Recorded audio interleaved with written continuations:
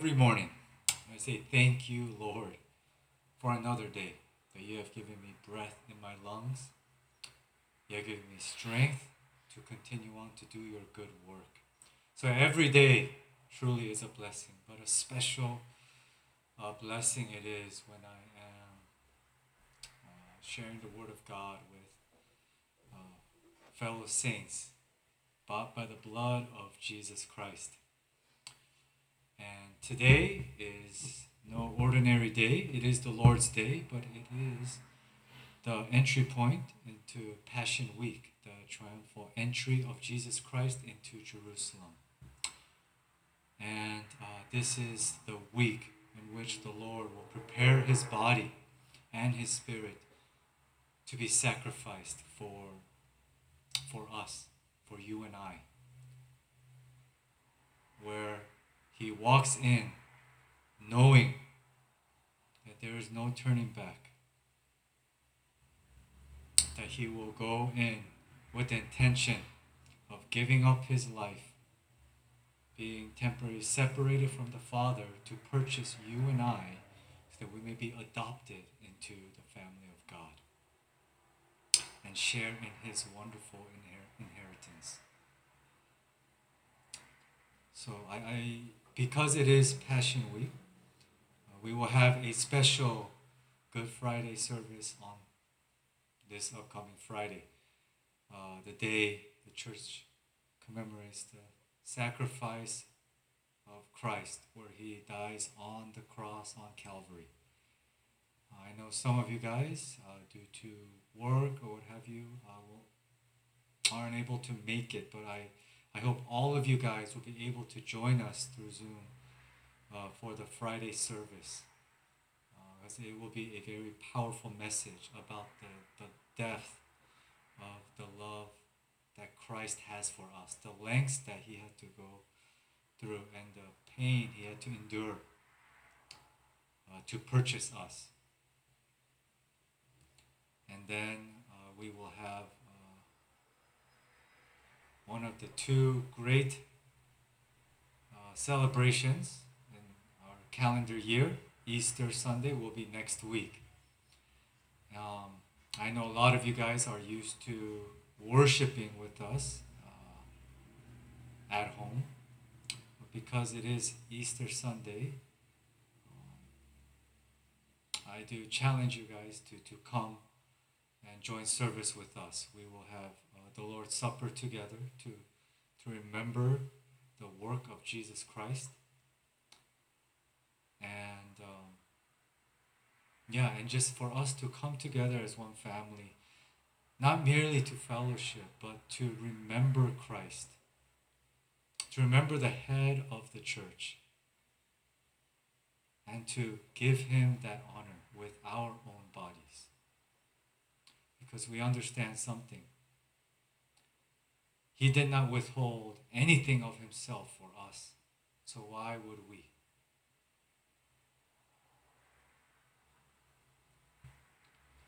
And a couple things about the triumphal entry into Jerusalem as Jesus Christ rides on a donkey and a colt. That was not the sermon. A couple of things I did want to touch upon. It is a good segue into our passage for today. I completely forgot to write down the passage. Why was Jesus Christ riding on a donkey? Donkey in certain Gospels, donkey and a colt, but we see donkey in all four Gospels. Well, we know, one, it was to fulfill the prophecy in Zechariah that the King, that the Savior of Zion would come to them riding on a donkey. So we know Jesus Christ came riding on a donkey. But have you ever wondered why he picked that animal? Usually kings ride on a majestic horse. Kings ride on a horse, not a mule. Why? Because the nature mission and to demonstrate or to reveal to us the heart of Christ our Lord. That he will go to suffer, but he is also the suffering servant. Think about what a donkey is good for. It is not fast. It cannot outrun a horse. It is not as beautiful as a horse, but it is tried and true. It can go many miles with things on its back. That is what a mule is good for. Christ carrying the burden of man's sin on his shoulders. And it shows his humility.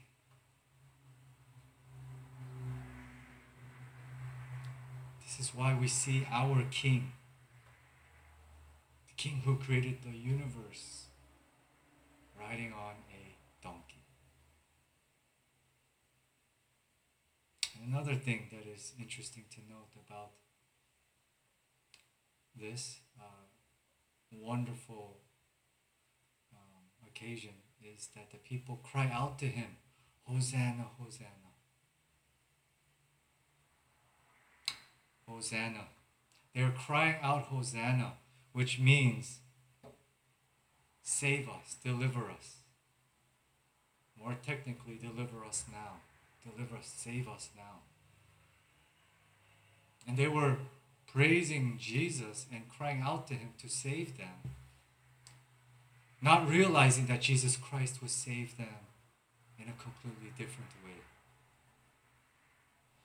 They had in mind that Jesus Christ would go and overthrow the Roman Empire so that the Jews once again will be an autonomous nation and will be a nation to rule all the other nations around the globe. But Jesus Christ came to liberate them from their sin that they had no idea.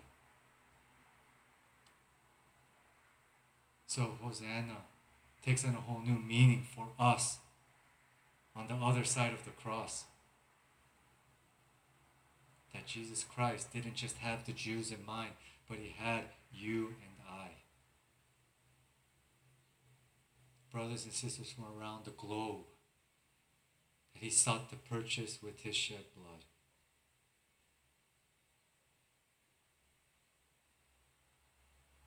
So very powerful. Well, today's message is we're going to continue on in Revelation chapter 21. And we're going to actually go through the whole chapter. We're going to try this afternoon.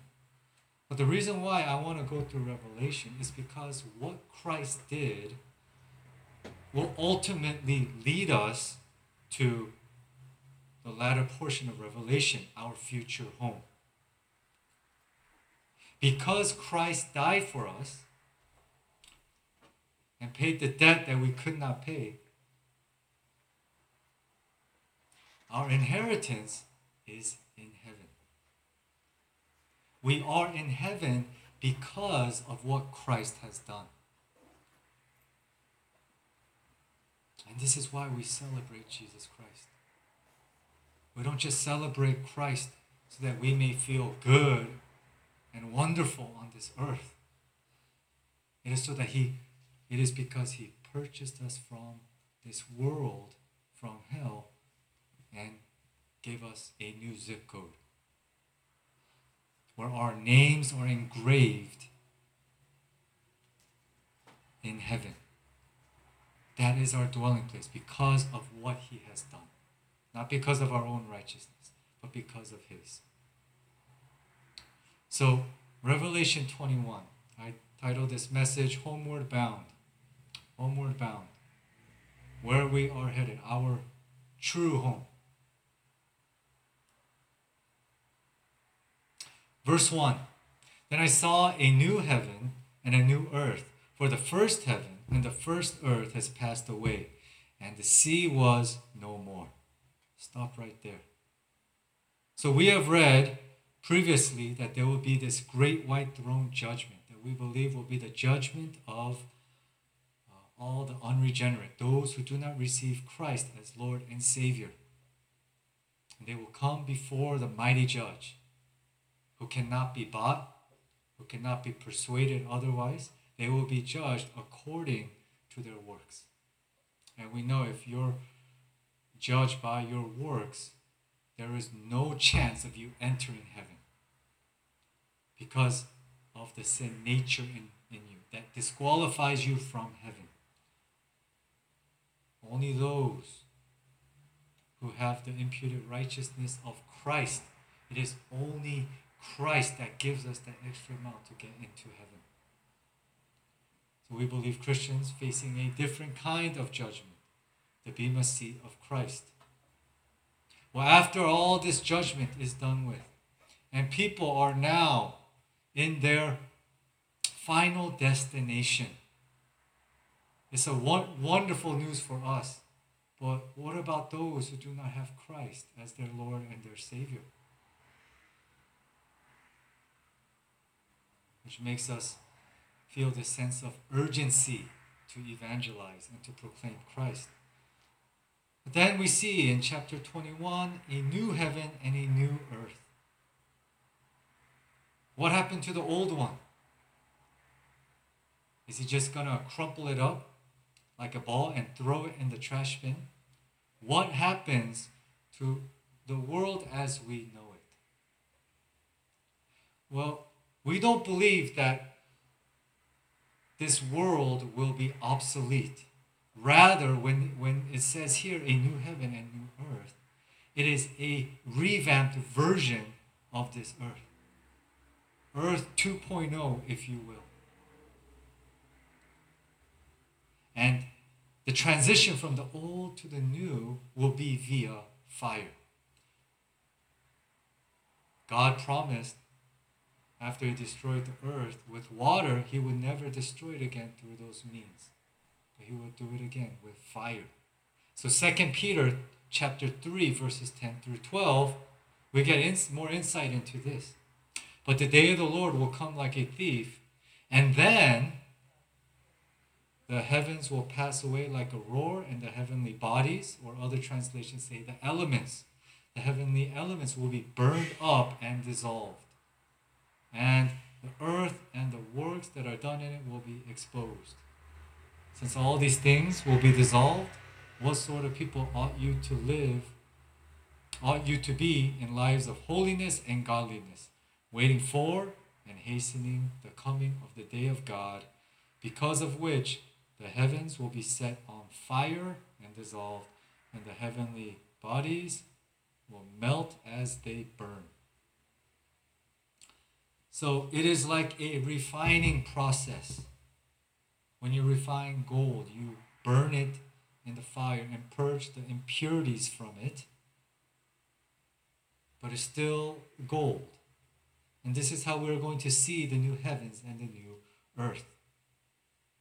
But it says here something interesting, that the sea was no more. So that in the new heavens and the new earth, there's no sea. Like the great oceans that we have in the world, Atlantic Ocean, Pacific Ocean, Indian Ocean, all of that will be obsolete in the new heaven and the new earth, I should say. The question is, why is that? Why no sea? I mean, the sea is very beautiful.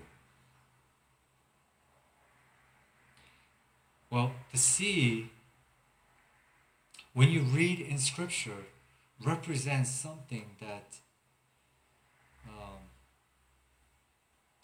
is associated with evil, with man. That the sea, when you read in Scripture, it is not a place of solace and peace. When you read through the book of Revelation, and every time the sea is mentioned, it is always tied to this world system or the evil therein. Couple examples. Revelation 13:1. Remember, the first beast rises out of where? Rises out of the sea. The first beast being Satan. Or just last week, Revelation 20, verse 13. During the great white throne judgment, what does it say? And the sea gave up the dead who were in it. So we know it's not a literal sea. It is symbolic of this fallen age. But it could also be literal. We don't know. And when you think about all the storms that takes place in Scripture, they are out in the sea, aren't they? The disciples in the middle of a tempest. One when Jesus was sleeping on the boat, and the second when Jesus was walking alongside them. Happened where? Out in the sea. To signify in heaven there will be no storms. No storms of life. No turmoil. The moments in your life where you feel that there is no hope. Because in our new home, there will always be hope. Hope evermore. So we see it's the same but very different than the nature of this present age. Verse 2, and I saw the holy city, a new Jerusalem, coming down out of heaven from God, prepared as a bride adorned for her husband. So we see here, from heaven, from the air, will come down this holy city. And this city will be called the New Jerusalem. And notice here, it is not given a brand new name that we do not understand. That this name right here is connected to Scripture, is connected to the Old Testament. We know Jerusalem, but this new heavenly kingdom that will come down is called the New Jerusalem. It says a holy city, prepared as a bride adorned for her husband. And I heard a voice from the throne saying, behold, the dwelling place of God is with man. He will dwell with them, and they will be his people. And God himself will be with them as their God. And this promise that we see running throughout the Old Testament, that God desires to be their God, will come to fruition in heaven. That he will be with them. He will walk alongside his people. And it says the dwelling place of God is with man. That there's no place that you can go of our understanding of heaven where the presence of God isn't there. All goodness, all joy, all peace, all rest will follow you wherever you go in heaven. For all eternity, this is what you will know and experience.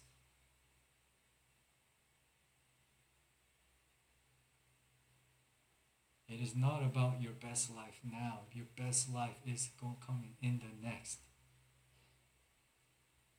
And it is because of our Lord. And he will wipe away every tear from their eyes, and death shall be no more, neither shall there be mourning, nor crying, nor pain, for the former things have passed away. I love this. This is where our hope rests.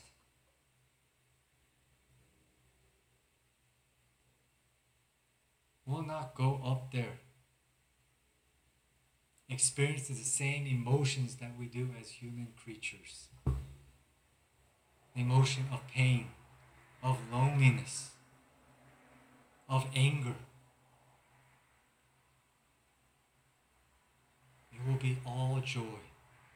Because there will be no part of you that will be lacking.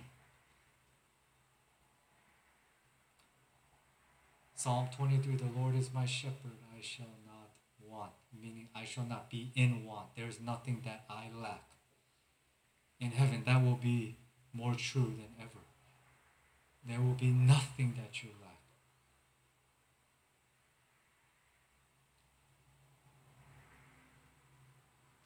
There will be no reason to cry.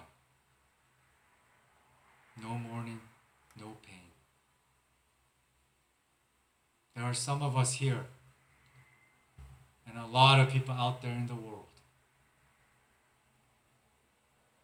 who cannot wrap their head around this. Because this is their reality, pain and suffering and mourning.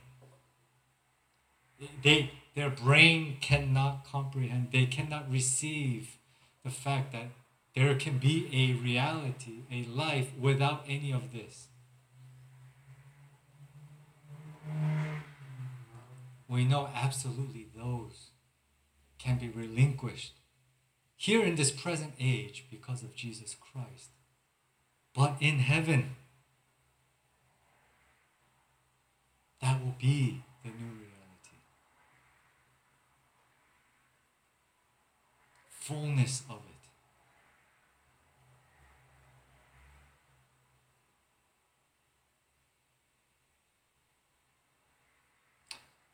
And I think this is written here because a lot of the Christians that John was writing to, and a lot of the Christians who are reading this thereafter, were those who were not living a wonderful life on this earth.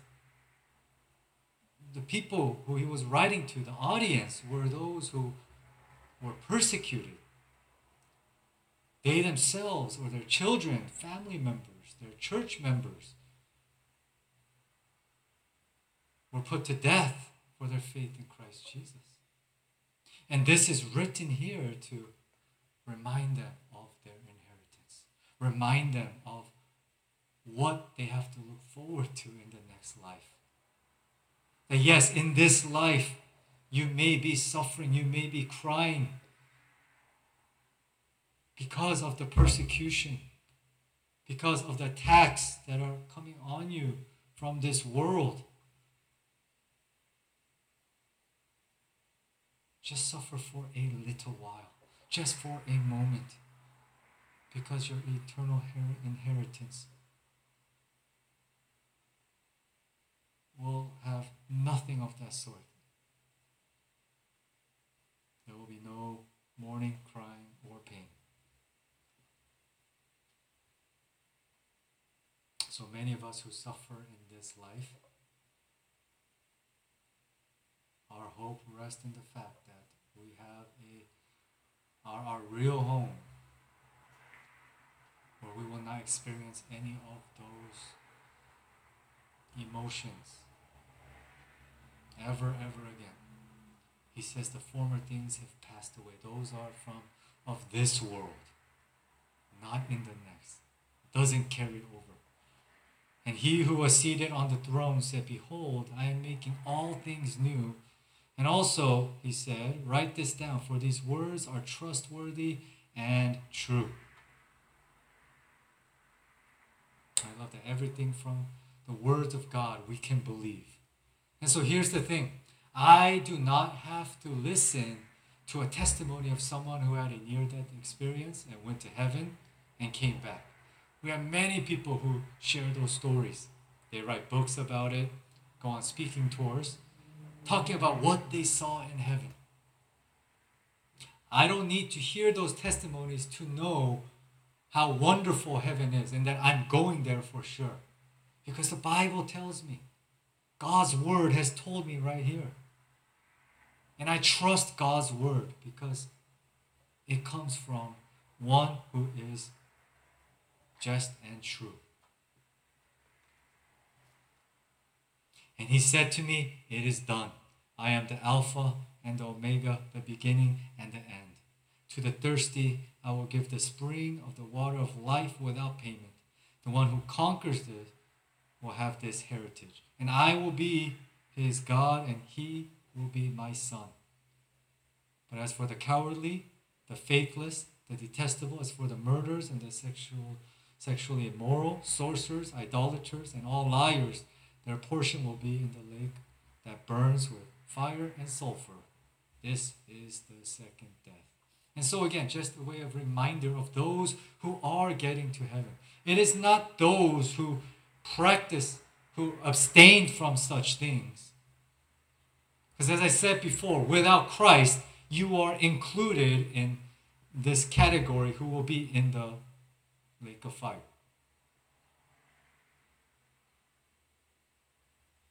It is only through Christ. It is only through Him that you are there.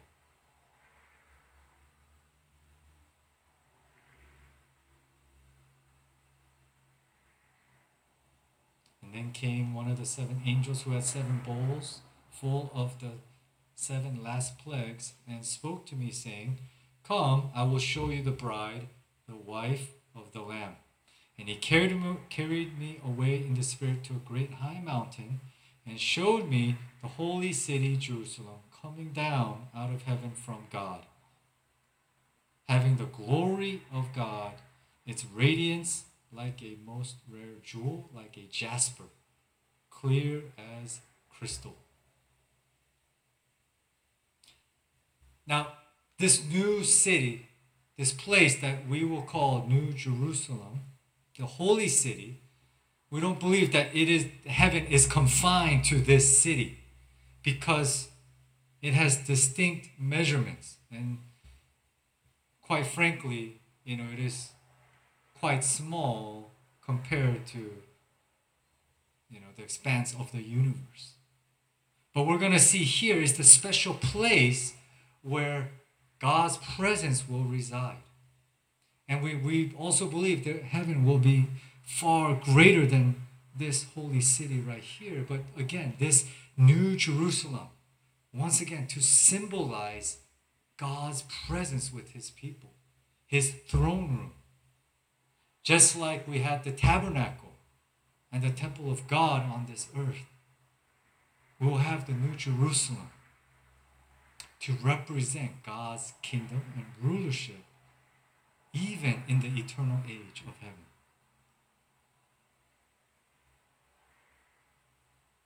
And its radiance was like a jewel, like jasper, clear as crystal. Now, if you look at jasper, it has like a reddish or sometimes even greenish hue. And what John is saying is that this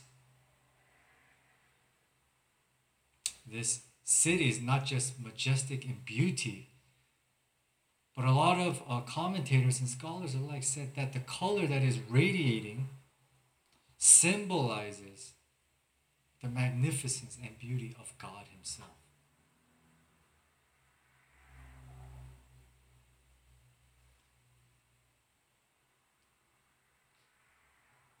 It had a great high wall with 12 gates, and at the gates 12 angels, and on the gates the names of the 12 tribes of the sons of Israel were inscribed. On the east 3 gates, on the north 3 gates, on the south 3 gates, and on the west 3 gates. And the wall of the city had 12 foundations, and on them were the 12 names of the 12 apostles of the Lamb. So we see here 12 gates, and on top of the gates, what is inscribed in it? The names of the 12 sons of Israel, representing the 12 tribes of Israel. Why is that in heaven? As I said before, though a lot of things are passed away, the former things are passed away, the things of this earth will perish, it will not carry over into eternity. But you guys remember one thing. The earth passes away, the we pass away. The word of the Lord stands forever. The word of God remains forever and ever. And so we will understand that we have been grafted into the family of God as Gentiles. We will be conscious of this in heaven. So the 12 tribes of Israel, us seeing that at the holy city. It will remind us that we have been grafted in by Christ and Christ alone. That God was and is the Jewish God. This is how He has chosen to reveal Himself to us. Which was why Jesus Christ came as a Jew.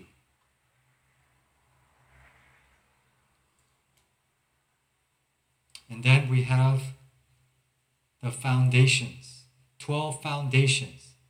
And so what it's saying is 12 levels. 12 levels. And on each level, it has the 12 apostles of the Lamb. And so we see here the New Testament infused with the Old Testament. There is a connection there.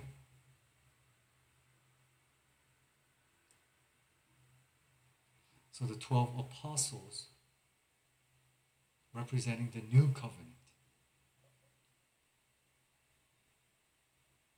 The work of Christ Jesus. So this is, again, to say that the Word of God will remain forever, and it will remain forever with us. This is why I say, ingest this book. Read this book. It's this book you will see in the next.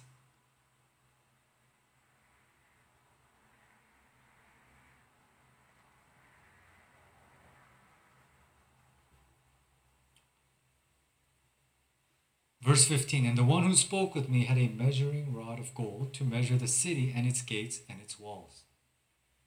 The city lies 4 square, its length the same as the width.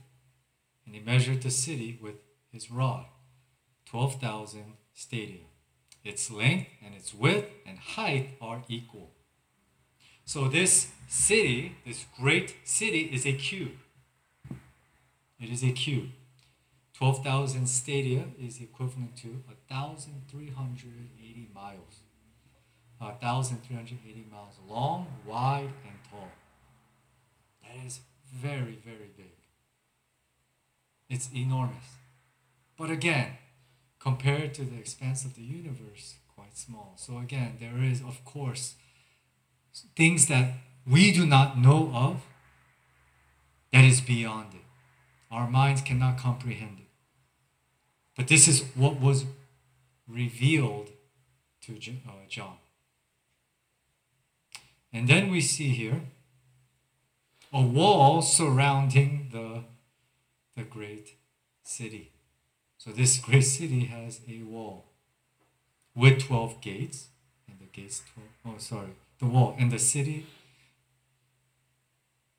Verse 17, he also measured its wall, 144 cubits by human measurements, which is also an angel's measurement. It's interesting how he says that. Right? The angel's measurement is the same as human measurements. 144 cubits, or 216 feet high. That's a pretty tall wall. The wall, built of jasper, while the city was pure gold like clear glass. Now, a couple things about the measurements here. Notice this recurring theme of the number 12. Number 12 that is embedded in the number of gates, number of foundations, and even in its measurements. 12,000 stadia. Multiple of 12. Same with 144 cubits. We see 12. And you guys remember what 12 represented. We went over this. It's a symbol of something. And 12 symbolizes completeness. We can say perfection. So heaven and the holy city is going to be perfect. Perfect. No mistake. It has actual perfect measurements, if we could even say such a thing. Because it is made by the perfect architect. Everything in heaven will be perfect.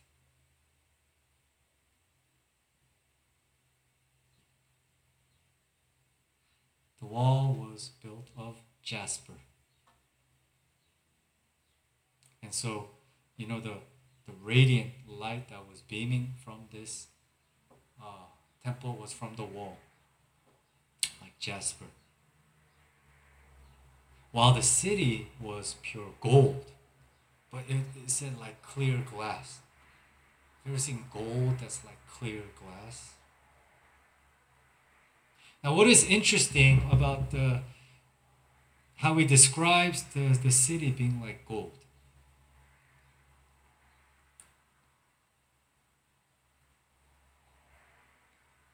Something that like we treasure most on this earth, that people give their life for, gold, is just building material.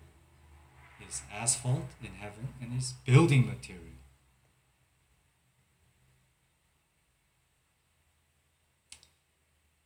So it just shows you that even what we will seek after, what we value, will not be material things. The things that people die over on this earth. Gold being a representation of that is, again, people who just step over in heaven. And the foundations of the wall of the city were adorned with every kind of jewel.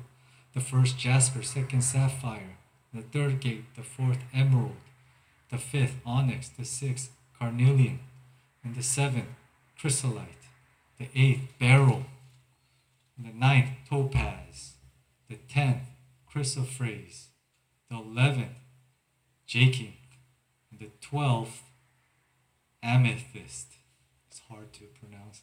But again, we see here 12, again, the number 12. Perfection. And what is interesting, that these minerals or rocks or jewels that you want to call them, that the high priest were adorned when they went before the presence of God. These are the jewels that are on the vest of the high priest. And the 12 gates with 12 pearls, each of the gates made of single pearl, and the street of the city was pure gold like transparent glass.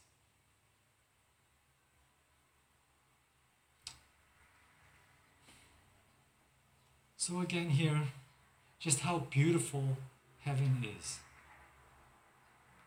In verse 22, I saw no temple in the city. So in Jerusalem, if you go to Jerusalem now, there is no temple. It is the mosque. But historically, when you went into Jerusalem, there the temple of God would be.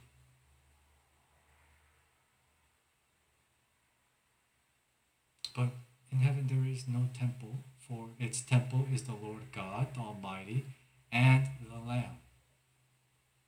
And the city has no need of sun or moon to shine on it, for the glory of God gives its light, and its lamp is the Lamb. By its light will the nations walk, and the kings of the earth will bring their glory into it. And the gates will never be shut by day, and there will be no night there. I love this. No need for the sun or for the moon, because God will be the light. There is no need for a temple, because God is the temple. That the essence of God, our Lord and Savior Jesus Christ, will permeate through every inch of heaven. And because our God is the God of light, He is the Father of lights, and Christ being the light of men will be the light that will shine heaven. And because they will remain, and they remain forever and ever, Because our Lord is the great I am. There will be no night. And darkness symbolizing terror and separation from God. There will be none of that.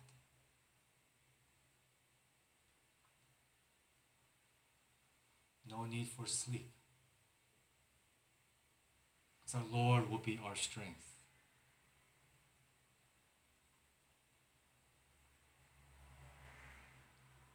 Finishes off with this. But nothing unclean will ever enter, because anyone who does what is detestable or false, nor anyone who does what is detestable or false, but only those who are written in the Lamb's book of life. Here's the thing, we cannot imagine or dream just how wonderful heaven will be.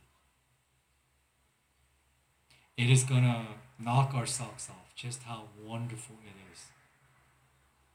Now, I don't think what we read here does any justice to what heaven will truly, truly be like.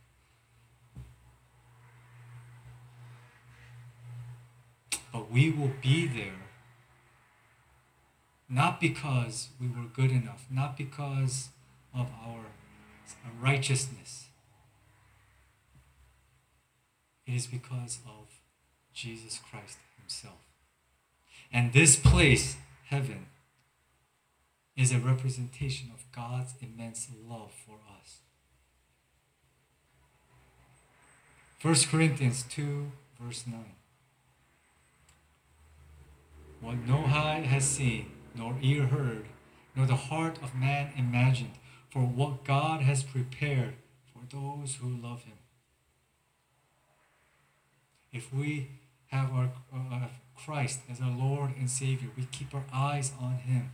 We endure the suffering of this life. We run the race faithfully. Paul is saying, you have no idea what's in store for you.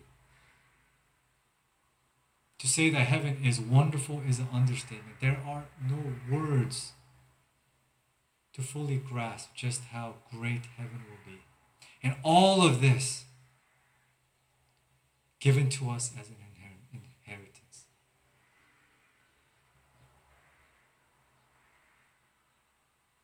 If you are a follower of Jesus Christ, as I mentioned before, this is your hope. Seared into your heart by the Holy Spirit, that is where you belong. You belong in this wonderful place because you have been bought by the blood of Christ, adopted into the family of God. So you are the son and daughter of the Most High. And he brings you in to live with him forever and ever. What a wonderful hope that is. This is far greater than hoping in an early retirement of the places we're going to travel in this world. This is far beyond that. And so, as we sing the final song, may we just thank God for this wonderful, wonderful hope that we can have, all because of our Lord and Savior, Jesus Christ. We can have hope in heaven. This is where we will go, all made possible through him.